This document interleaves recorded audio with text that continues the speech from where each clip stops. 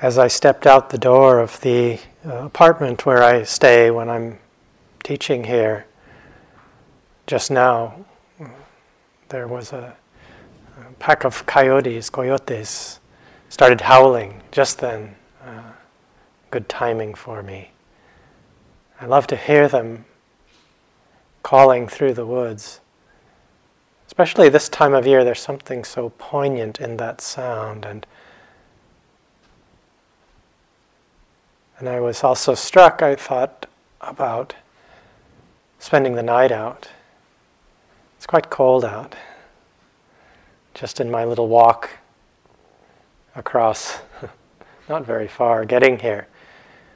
It's really chilly. I don't think I'd last too long if I had to spend the night out. But they do, and we're comfy and warm here, and I think it's important to reflect on things we may take for granted, like being warm, having this beautiful shelter that we get to stay in tonight, and all the comfort we have here. And it doesn't come without a cost, does it? There is a cost for that, and it's good to bring it to mind and look and see if there's a way that we take things like this for granted. Somehow it goes unnoticed almost at times, doesn't it? It's just the way it is. It's good to bring it to mind and count our blessings and remember that it doesn't come without a cost. It's good to remind ourselves of this.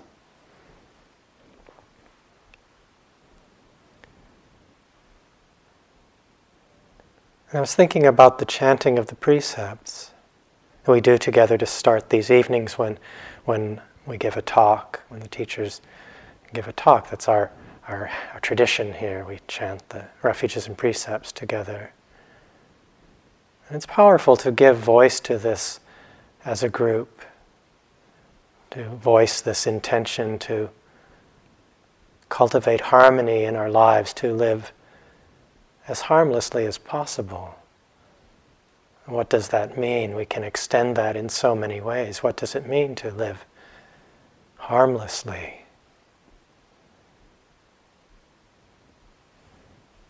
And there's a power and beauty to this that we also should not take for granted, and really think about this power and the uplifting quality that this has in our lives. And really, it brings joy and happiness, I think, to reflect on the power and the beauty of our intention in engaging with the precepts. We don't have to be perfect. We engage in this way, and we enter into an active process in cultivating this intention, bringing this powerful intention to mind. And we can feel good. We can gladden and brighten and bring joy to the mind and the heart when we reflect on this commitment that we have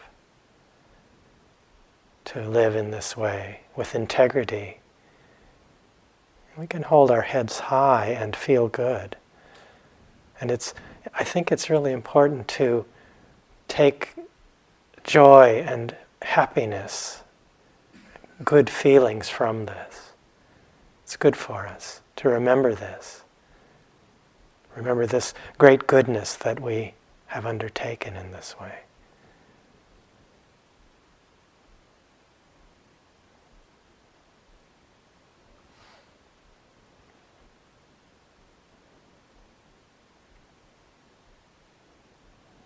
A few days ago, I had lunch over at the retreat center next door. I wanted to say hello to the teachers who are just ending tonight, the end of the month. Tomorrow is the end of the 3-month retreat. And a big group of people over there having a closing event. seems so far away. It's right over there. And I was saying hello and visiting, and then as I was leaving, Joseph was there, Joseph Goldstein, and I said, "Hey Joseph, what should I talk about on Friday? My talk coming up." And he just immediately said, "Non-clinging." Non-clinging, favorite subject of Joseph's. And it kind of goes right to the heart of things, doesn't it? That's, if we really think about it, all of the Buddha's teachings, you can bring them down to the teaching on not clinging, some aspect of that. Liberation through non-clinging, this is the heart of the teachings. So it seems like a good subject. So we'll see what I do with that. But much of what we're doing in our practice is exploring the nature of clinging, holding on, grasping, identification, all the different ways we could speak about this. We're exploring that habit of mind, when that occurs, the suffering that arises from that. We're exploring that. And we explore that, we become intimate with that, this energy in the mind, in the heart, as a means to then find, engage with, discover the path of non-clinging, the path of letting go, right? That's how we find our way to letting go, is by seeing where we're not, where we're holding on. We get to meet that directly in our experience, over and over and over.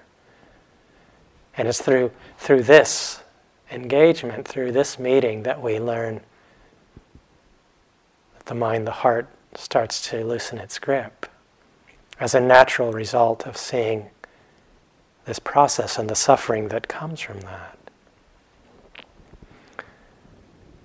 Quite a few years ago now, I was in the San Francisco Bay Area in Northern California, where I used to live, and I had gone to I'd heard about an evening talk. A teacher was going to be leading an evening meditation and talk. It was a monk who I knew from spending time at the monastery where he's the abbot, someone I had great respect for, and it was a rare treat. So I had the evening free. I went there to the place in Berkeley where he was going to be leading the evening, and it was a usual thing with some devotional chanting and reflections, sitting meditation, and then the Ajahn was giving a talk. He began his talk with these words that stayed with me now since a long time. He said, "I've been a monk for 25 years, and I want you to know I haven't gotten anything out of it." Now, at this point, he's been in robes for at least 35 or more years. He hasn't disrobed. This wasn't his preliminary, letting us know he would be disrobing later that week or something. That wasn't the point of making that statement, obviously. But, it's a good way, attention-getting statement to open a Dharma talk with for a monk. Been doing this for 25 years, I haven't gotten anything out of it. At face value, you might wonder, well, what's going on here?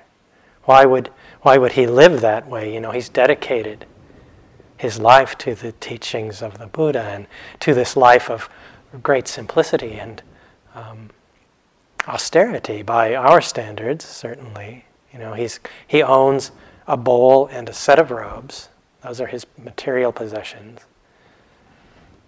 If he's going to eat any day, it's because someone feels moved to put some food in that bowl, or the equivalent of that. These people don't get to hang on to food. If they're going to eat someone every day, you imagine? I've lived that way.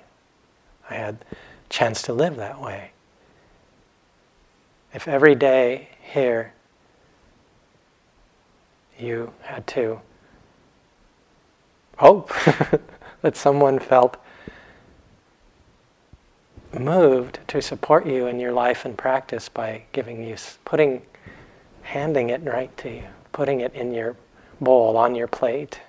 And if they didn't, you didn't eat, because that's the rule. This dependency on the generosity of others. And then his life, this beloved teacher who was just, his very presence is an inspiration to being training nuns and monks in the monastery where he's the abbot. And and then he says, I want you to know I didn't get anything out of it. I haven't gotten anything out of it in 25 years. So clearly he's saying something wants us to hear in this. He's not just doing it because it's a lot of fun, a great time being this monk. I mean, it has its joys, but it's not just because he's having a really great time. So why would he keep living that way? And we can look in our own lives and in the culture that we live in, and it's a culture that's based a lot on getting and having and acquiring. And it's strong in America, certainly. And so often the happiness that we find, our sense of who we are, is often really related to this getting and having of maybe things or experiences.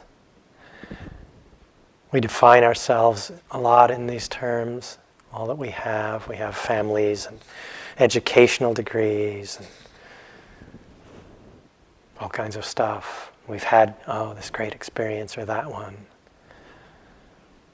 And so, of course, sometimes there's some quality of this that comes with us when we take time for a retreat like this.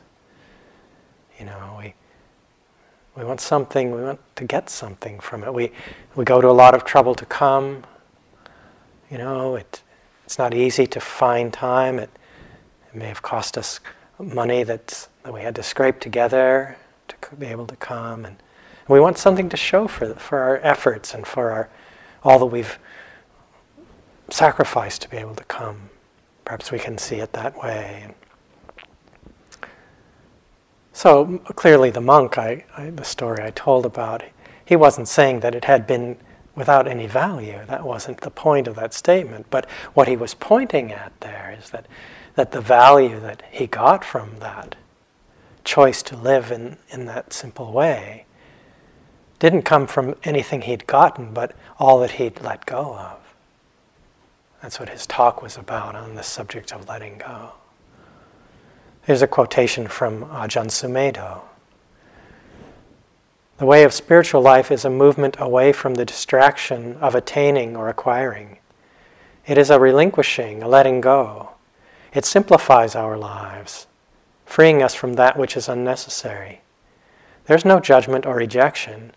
It is pure mindfulness developing in the present moment, the only place truth can be found. And this can be obvious. This seems obvious. It's about letting go. Everyone's talking about abandoning, letting go, relinquishing. These words show up a lot in these circles. But then, to look and see what's really there in our mind and our heart and our attitude there. We can put a lot of time and energy over the years in our practice pursuing certain kinds of experiences, meditative experiences, depths of concentration, or refined states of mind, blissful, beautiful states that sometimes we either hear about or maybe we have them. Moments we drop into beautiful, blissful states of quiet, or ease, equanimity. And we spend a lot of time, we can even spend years trying to get one back. I once spent a long time trying to get back to this experience this state of mind that arose unbidden one evening. Felt like the mind of the Buddha, all powerful, nothing I couldn't know. Didn't last. What did I eat? How was I sitting? Oh, what was I doing? Just this in-breath. Trying to figure out all the minutiae of, to set it up so I could get it back. That's a waste of time. It's not about state. Practice is never about states or experiences. It's about our relationship to them. But we can chase after these things, as though that were the point. But ultimately, whatever we might get out of the practice is about what we let go of, what we relinquish, what we abandon. We realize the end of suffering by abandoning the cause of suffering, not by getting something or getting to some state. It's not about the experience or the state. Somewhere I heard this quotation, someone talking about when we come on retreats. I think it was Jack Kornfield, but I don't want to say it was because I don't actually know. But I think whoever it was said, when we go on retreat, it's not the shopping mall, it's the dump. We're not going to the mall, we're going to the dump, right? It's kind of, humorous statement, but it's really gets to the heart of things, On Tuesday in her talk, Sky introduced the subject of renunciation, the Pali word nekkhamma, one of the 10 paramis, spoke about this. Renunciation, it's one of the 10 perfections that said the Buddha developed over countless lifetimes. Nekkhamma, renunciation. We don't use this word much in our lives, and it has not a very good connotation. Connotations often of denial or bleakness or some kind of mortification or as kind of a not real happy. Oh, I'm going to renounce.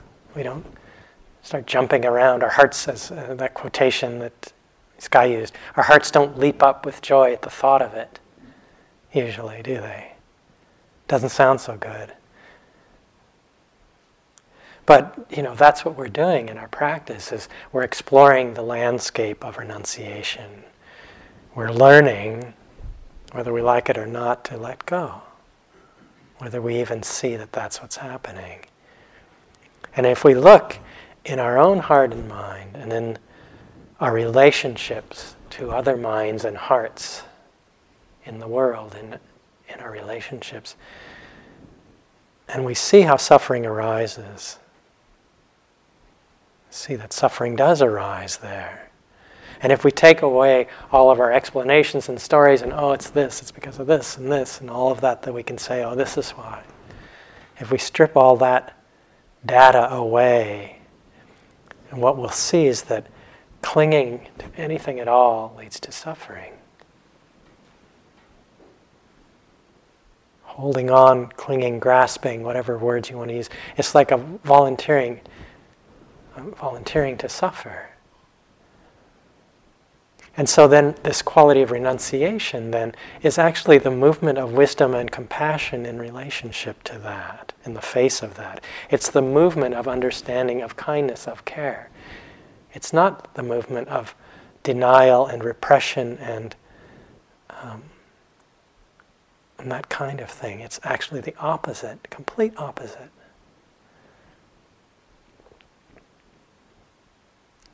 And beyond our personal lives, in the broader scope of the world and all of the dukkha, all the suffering of the wars and torments and divisions and strife in the world, we touch the immensity of that, then really compassion and renunciation are the movements of wisdom and compassion in the face of that. When suffering in the world in our own heart is seen with clarity and wisdom, then compassion and letting go and renunciation are are the truest and wisest response to that. When we relate to suffering from delusion, then of course there's the usual kind of knee-jerk response to fight against it or run away, try to run away or fight, deny suffering, try to get away from it. And so this is our practice then, this exploration, this investigation of suffering and exploring renunciation, letting go in relation to that. And so exploring that leads us, of course, a part of that is exploring the energy of desire, of wanting, of craving, this movement of wanting, desire in the mind and the heart. Desire for things, for experiences, for sense pleasures, all of the things we might want, this wanting energy. To look at that as part of this. This is from Bhikkhu Bodhi. He said, the Buddha describes his teaching as running contrary to the way of the world. The way of the world is the way of following desire, and those who follow this way flow with the current of desire, seeking happiness by pursuing the objects in which they imagine they will find fulfillment. I mean, that's what's going on, mostly. The Buddha's message of renunciation states the opposite. The pull of desire is to be resisted and eventually abandoned. Desire is to be abandoned not because it is morally evil somehow, but because it is a root cause of suffering. Thus, renunciation, turning away from craving and its drive for gratification, becomes the key to happiness and freedom. So it's not some moral judgment here. But if we look, the heart of the path of awakening lies in this quality of renunciation. It's the heart of the journey. But we don't think of it as desirable, attractive. We might admire renunciation as an ideal, or maybe we can sense the importance, but it's seems like bad tasting medicine, and it's good for monks and nuns. Let them do that. And we make the mistake of thinking that a life of renunciation means we won't have any joy. We have to give up joy and pleasure and happiness and enjoying life. And this denial, this idea of denying ourselves. But this is a complete misunderstanding of this quality of renunciation. It's not only a misunderstanding, but having this kind of way of looking, it can harden our hearts. It lead to a brittleness of heart and mind. It's not useful. And actually it's harmful to hold the practice in this way. And the point of letting go, of abandoning, of renunciation, is not to deny happiness, worldly, mundane happiness or joy, pleasure that we might find. And the Buddha described in various places the kinds of worldly happiness that one can have and one can enjoy. This is one place where he spoke to that. He said, there are 4 kinds of happiness that can be attained by a lay person who enjoys sensual pleasures. Which 4? The happiness of possession, the happiness of enjoyment, the happiness of debtlessness, and the happiness of blamelessness. We spoke about it in these 4 ways.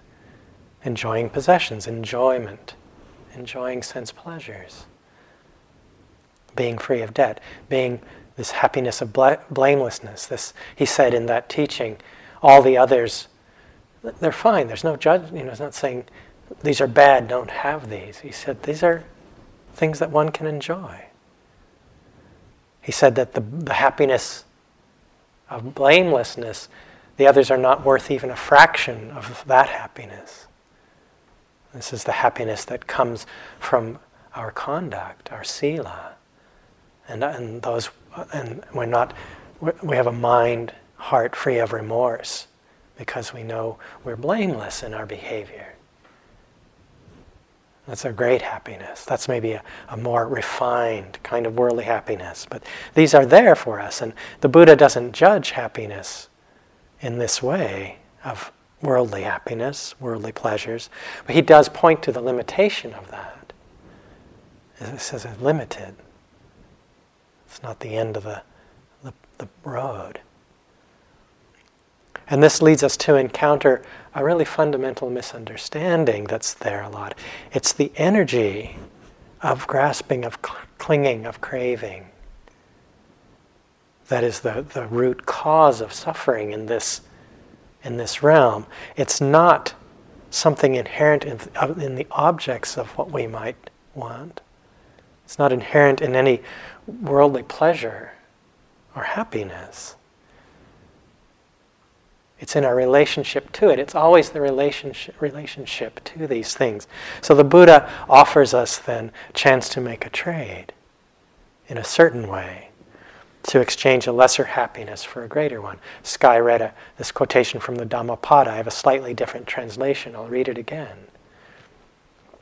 If by giving up a lesser happiness, one could experience a greater happiness, a wise person would renounce the lesser to behold the greater. Right? If you would give up a lesser happiness for something that was a greater, was more deeply satisfying. The teacher Tanjef, he said it's like trading candy for gold. He said an intelligent sacrifice is any in which you gain a greater happiness by letting go of a lesser one. In the same way you'd give up a bag of candy if offered a pound of gold in exchange. In other words, it's like a profitable trade.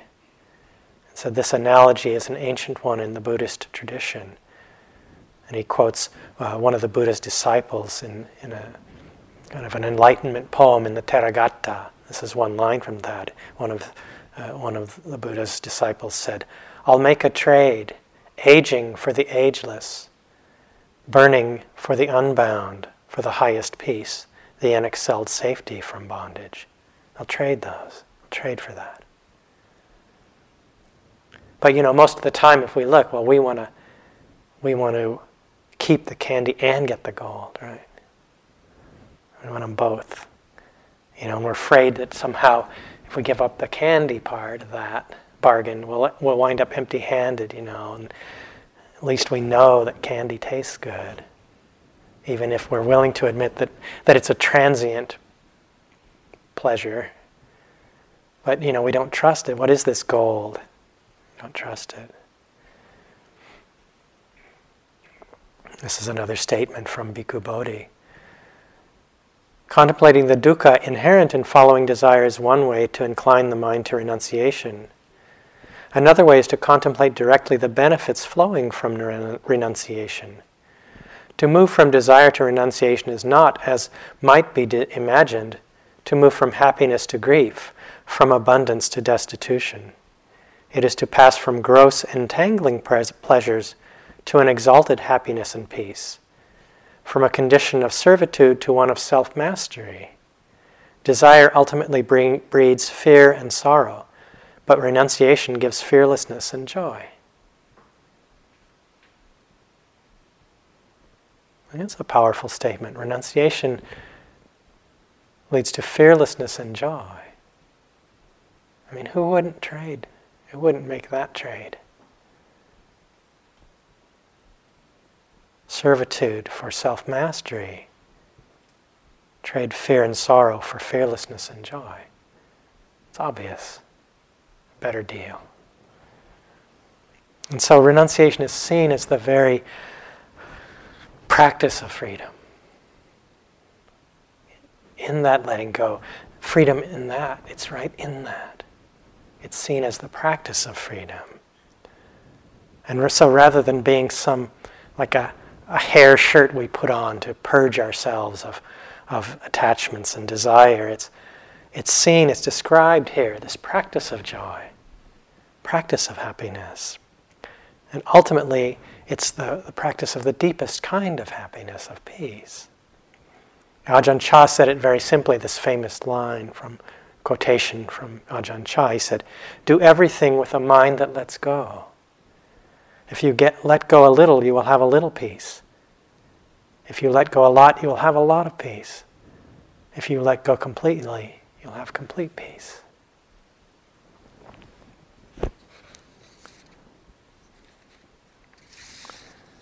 And we see this in our practice, in our lives, the ease, the peace that comes when the forces of craving and desire fall away, die down. If we look at the energy of desire as it manifests in our minds and hearts, in our lives, there's always a quality of suffering associated there. It tells us, desire is telling us there's something lacking. You're not complete. You need this, whatever it is, to be complete, to be fulfilled, to be happy. Or I'm not good enough now, but if I get this experience, or if I just get my mind to concentrate, then I'll be happy, whatever it is. It can be things, it can be experiences, or states. It's not okay now, but it's this, if I get that, if only I get that, when I get that, whatever it is. This feeling of insufficiency, not enough now. But then maybe we get the thing, whatever it is. How long before we need the next one? Because that one didn't last. They don't last. Then we're off after the next thing. And every time we follow that feeling of lack and pursuing something to fill that void, whatever it might be that we fixate on, we're reinforcing this sense of not enough, insufficiency, as if the sufficiency and freedom of our heart is determined then we make it then determined by conditions. We make our happiness, our freedom, our peace, our ease, whatever. We make it conditional. It has to be when these conditions there. But that's not what the Buddha was pointing at. It's not what these teachings are pointing at. It's not a conditional freedom. That's not a real happiness, because conditions are changing. And any happiness we find that way, it won't last. It's not going to last. But when we sit and we watch our mind and heart and we see how this is powerful stuff, we can't just decide I'm going to make this change and have this fall away. We come here, we sit down, and we just see this movement in the mind and the heart at times between chasing after the desire and then aversion. Movement between these, and we see it for years. And it's powerful conditioning we're undoing here. It might take a while. But we do let go of it, or we sit with it and we don't have to chase it. We don't have to do that. We sit there and we feel that and we get to know it. And when we allow these energies to arise and pass away, in that moment we're putting out that fire of suffering, and there's this this relaxation that can come in those moments. It's important that we actually acknowledge this freedom that comes in these moments when we let go of this movement energy of grasping, of desire, of wanting, of clinging. And see that even in the midst of that, there are times when we can find a place of stillness and resting in the truth of the moment. It's like this. We can know that. And even in that, right in the middle of it, we can let it arise and pass away. A sense of craving, desire, wanting, and this underlying sense of lack. And we can find some freedom right within that. I've been talking about desire, but then we look and see aversion, how that arises, whispers, shouts of it. The judgments and criticisms and blames and intolerances and impatience that arises so often directed towards ourselves, isn't it? All the ways that we aren't good enough. There's so much suffering there. But we can we can sit with this.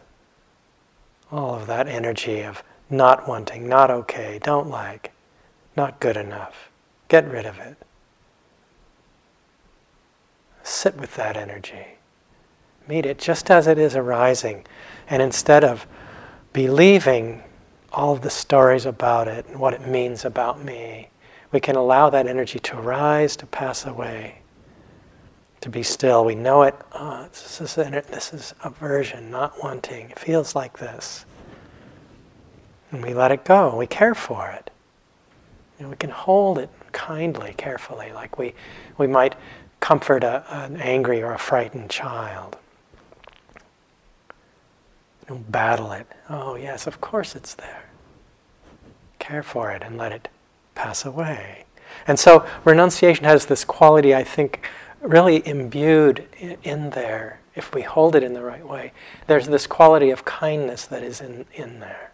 It's part of it. It's the movement of kindness.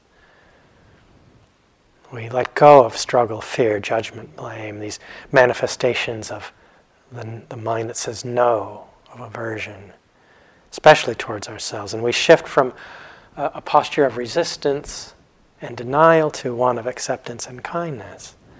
And when we're able to do this, whenever we're able to do this, to whatever degree we can do this, in those moments, we're touching this quality of freedom that the Buddha was pointing at. And we're touching the happiness, the joy of letting go, of renunciation. And sometimes impermanence brings us in touch with letting go, doesn't it? Right? Because everything gets going, that's what impermanence does. Things fall away. It puts us directly, we're holding on, and it dissolves. So impermanence, we come into relationship with letting go through the impermanent nature of things. Sometimes through loss. Often this is an involuntary. It's not because we've chosen to explore it, right? But our bodies fail or death comes to those we love. We're parted from those that we care for, and we mourn that loss. And this letting go, it's thrust upon us at times like this. Sometimes it feels more like something's gone wrong. Our expectations, our hopes are disappointed. Everything falls apart that we've been working so hard for. Things don't last. We all experience impermanence in this way. People change, events change. Often in ways we don't like or find difficult to accept. And of course this truth of impermanence, it teaches us, because if we hold on to that which is falling away, we suffer. So it teaches us about renunciation, but it can make us feel like things have gone wrong, like an attack or something, or a failure wouldn't happen if we could just do it right somehow. It leads to feelings. We then associate this letting go, renunciation, with fear and loss and frustration. But through our practice, through sitting with this truth, really touching it deeply, we start to connect with a deeper understanding of the truth of change and impermanence that holds and forms, permeates everything, including ourselves. I'll read just an excerpt, a part of a beautiful poem by Mary Oliver called In Blackwater Woods. Every year, everything I have ever learned in my lifetime leads back to this, the fires and the black river of loss, whose other side is salvation, whose meaning none of us will ever know. To live in this world, you must be able to do three things: to love what is mortal, to hold it against your bones, knowing your own life depends on it, and when the time comes to let it go, to let it go. I read an article once, someone was quoting a Zen teacher, and they had asked the question, what is the secret to your happiness? I guess it was a happy Zen teacher. And the reply was, the wholehearted and unrestricted cooperation with the unavoidable. One of those great Zen one-liners. But there's an important thing that's pointed to here, because whenever we find ourselves in a state of non-cooperation with the unavoidable, we suffer. So, for example, if we're in a state of non-cooperation with the unavoidable truth of impermanence and change, if we're living in a state of resistance and argument, we'll never find any kind of ease or peace. It shouldn't be like this, it's wrong, and we'll struggle and try to hold on. Never find ease and rest. But we can learn, and we do learn through our practice, to listen to this resistance we have to this unavoidable truth. It's a message, it's telling us, let go. If we listen, it's saying, let go.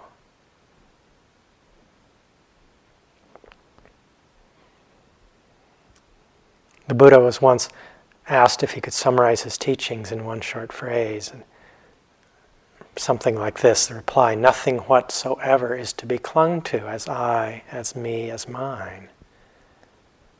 And this is maybe the deepest aspect of renunciation, the renunciation of what we could call self-view, or seeing through the fallacy of self-view and the letting go of that. Which doesn't mean negating the negation of self, but seeing through the emptiness of it. Understanding self-view, coming to understand this process of how self-view arises. Seeing it arises, it's born of, shaped by holding, clinging, identification with some aspect of experience in any moment. It's this clinging, the feeling that comes from that identification. That feeling arises there. And it gives substance to this I am. Feeling I am. See it over and over, whatever we might cling to. And so we see also times when doesn't arise. Right? When there's no grasping at anything, it's just the flow of things and at the senses, and there's no holding on to any of it as I, as mine, as happening to me. But this is a powerful condition, and we can trace it back as far as in our memory as we can go. All of the stories that we have told ourselves, or that we've been told, I'm no good, I'm fantastic, I'm this, I'm that. All of these ways that self-view is shaped by a thought or emotion, some feeling that comes, and it's not seen, it's clung to, and it becomes our definition of who we are. Oh, I'm such a terrible yogi, the worst yogi. I'm such an incredible yogi, the best yogi. I'm so afraid, I'm a fearful person. These things we tell ourselves, define ourselves as being this or that. How many of them do we have over the course of the day? We can go from being the very worst possible meditator to the best one there is. Just even in one sitting period, right? Which of those is true? Which of those is the real us, me? We see these things arising and passing. And so letting go on all these levels, and maybe especially this level of seeing through the fallacy of self-view, the renunciation in relation to that is really the key to peace. And so then we see through this process of just meeting this process over and over, we see that freedom, liberation of mind and heart, it's not coming from anything that we get. It's not about a getting, not from maintaining some sublime state, but about letting go. And we see that this quality of renunciation is the wisest, most compassionate response to suffering in our own heart, in the world. It's the movement of kindness, care, of understanding, of wisdom, it really opens the door to freedom. So I'll end tonight with a summary of the teaching the Buddha gave to a wandering ascetic named Bahiya. It's a famous sutta, short sutta, I know, familiar to many of you probably. There was an ascetic named Bahiya. He was known as Bahiya of the bark cloth. Apparently he managed to clothe himself in tree bark, made some kind of tree bark outfit.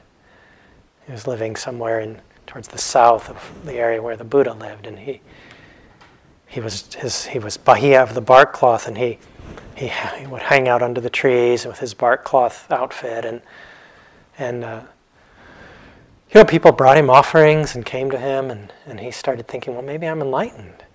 He was a sincere ascetic, but he was maybe a little deluded, and he thought, well, so a kindly deva, who it said in the story may have been a relative of his in a past life, saw Bahiya sitting here in his bark cloth robes, thinking maybe he's enlightened, and he comes down and he says, "Hey, Bahiya, not only are you not enlightened, you're not doing anything that's going to get you there." And Bahiya, he's serious. He's a serious guy. He wants to understand. He says, "Well, okay, what can I do? What should I do?" And I'm shortening this teaching. And the Deva says, there's a fully enlightened Buddha up into the north. Go to him, and he's got some good stuff to teach you, and that's a good plan. So Bahiya goes in search of the Buddha and travels long distance traveling, and he comes to where the Buddha is finally asking questions. Oh yeah, the ascetic Gota, he's up there, the Buddha. And he comes, and the Buddha is out on alms round when Bahiya shows up. And the Buddha says, "Bahiya, now is not the time." And Bahiya says, "Please, just give me some teaching." And the Buddha says, "This isn't the time, I'm on alms round." And Bahiya says a second and then a third time. And I guess if you can, lucky enough to go find a Buddha, if you ask 3 times, they generally say, okay. Some 3s happen a lot in this tradition. So the Buddha says, okay. And he gave him a very short teaching. He said, "Then, Bahiya, you should train yourself thus. In reference to the seen, there will be only the seen. In reference to the heard, only the heard. In reference to the sensed, only the sensed. In reference to the cognized, only the cognized." He goes through the senses. That is how you should train yourself. When for you, Bahiya, there is only the seen in reference to the seen, only the heard in reference to the heard, only the sensed in reference to the sensed, only the cognized in reference to the cognized. Then, Bahiya, there is no you in terms of that. When there is no you in terms of that, there is no you there. When there is no you there, you are neither here, nor there, nor in between. Just this is the end of suffering.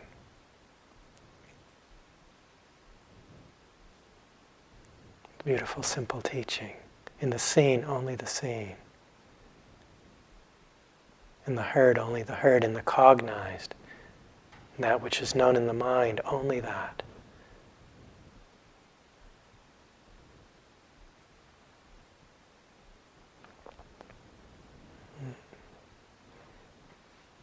I'll end with this poem. Then the story goes that, Bahiya had said, "Please, teach me. None of us knows how much time we have." I left that out. That was his final card he played with the Buddha. We don't know how much time we have. And the Buddha gave him this teaching, and it's said that just shortly after that, Bahiya thanked the Buddha, became fully enlightened. Happens when you are that lucky, get around the Buddha, and you're ripe. And then it said that he left and was walking, and he came to a narrow lane, and a cow trampled and gored him, and he died. Just right after.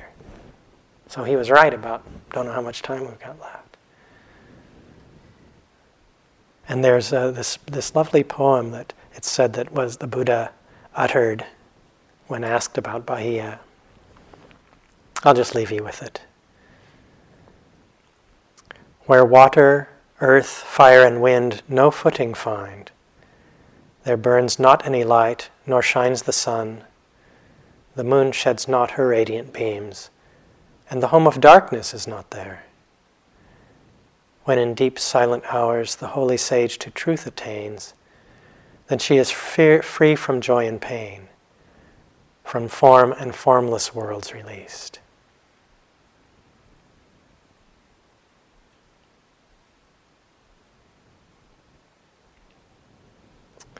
So let's have a moment of quiet. We'll let these words drift away.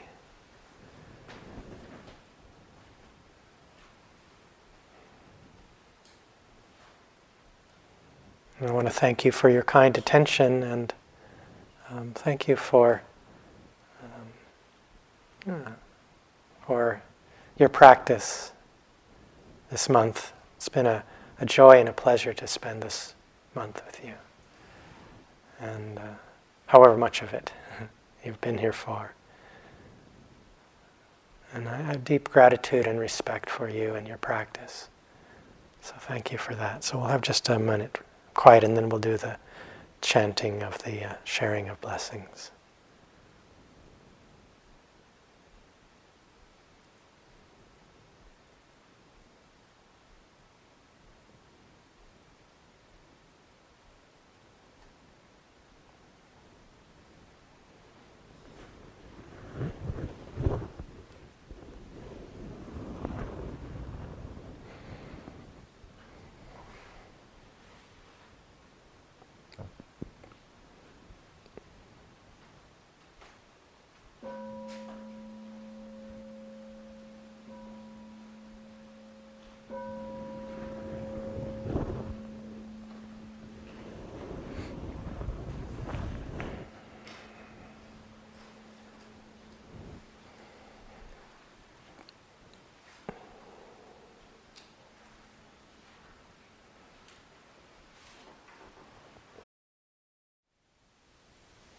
Thank you for listening. To learn how you can support the teachers and Dharma Seed, please visit dharmaseed.org/donate.